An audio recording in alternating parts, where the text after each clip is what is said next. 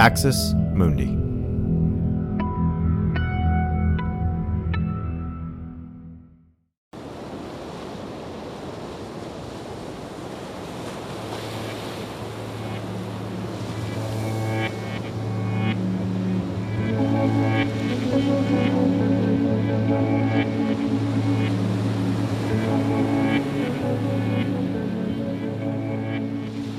In 1999, I enrolled as a freshman at Azusa Pacific University, about half an hour from my home. APU is an evangelical university.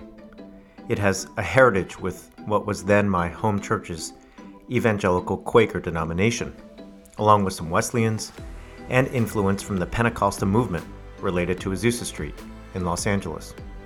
As a high school senior, I hadn't applied anywhere else but Christian universities. Biola, or the Bible Institute of LA, Westmont, and APU were the only places I sent applications. I never even glanced at the UC application, like my peers. Never considered a Cal State campus. Never considered going to Occidental College, a liberal arts college in Los Angeles, where I had garnered interest from the basketball team. My eyes were set on a Christian education, in a Christian context, with Christian people. I didn't want to be around the debauchery of a frat house or beer pong tournament. Didn't want the influence of secular humanism, Marxism, or Darwin on my thinking. I wanted to train as a Christian leader. Entering APU was my first foray into religious education. Up to then, I had been a public school kid through and through. At APU, we were required to attend chapel 3 times per week. Professors took prayer requests at the beginning of class. Some led the group in worship songs for the first 15 minutes or so. All of this was a huge change from my first 13 years of schooling, and it took a while to get used to.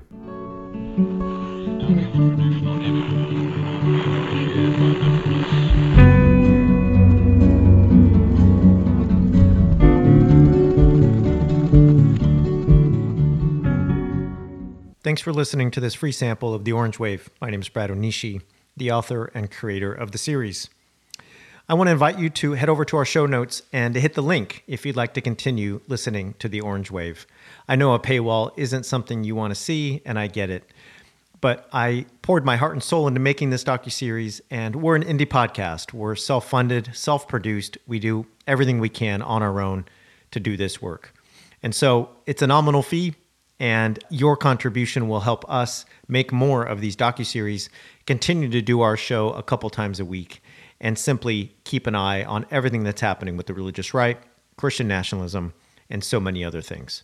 If it's just not possible, send us an email and we'll get something worked out so you will have access and be able to continue to listen to this series. Thanks again. We appreciate your support.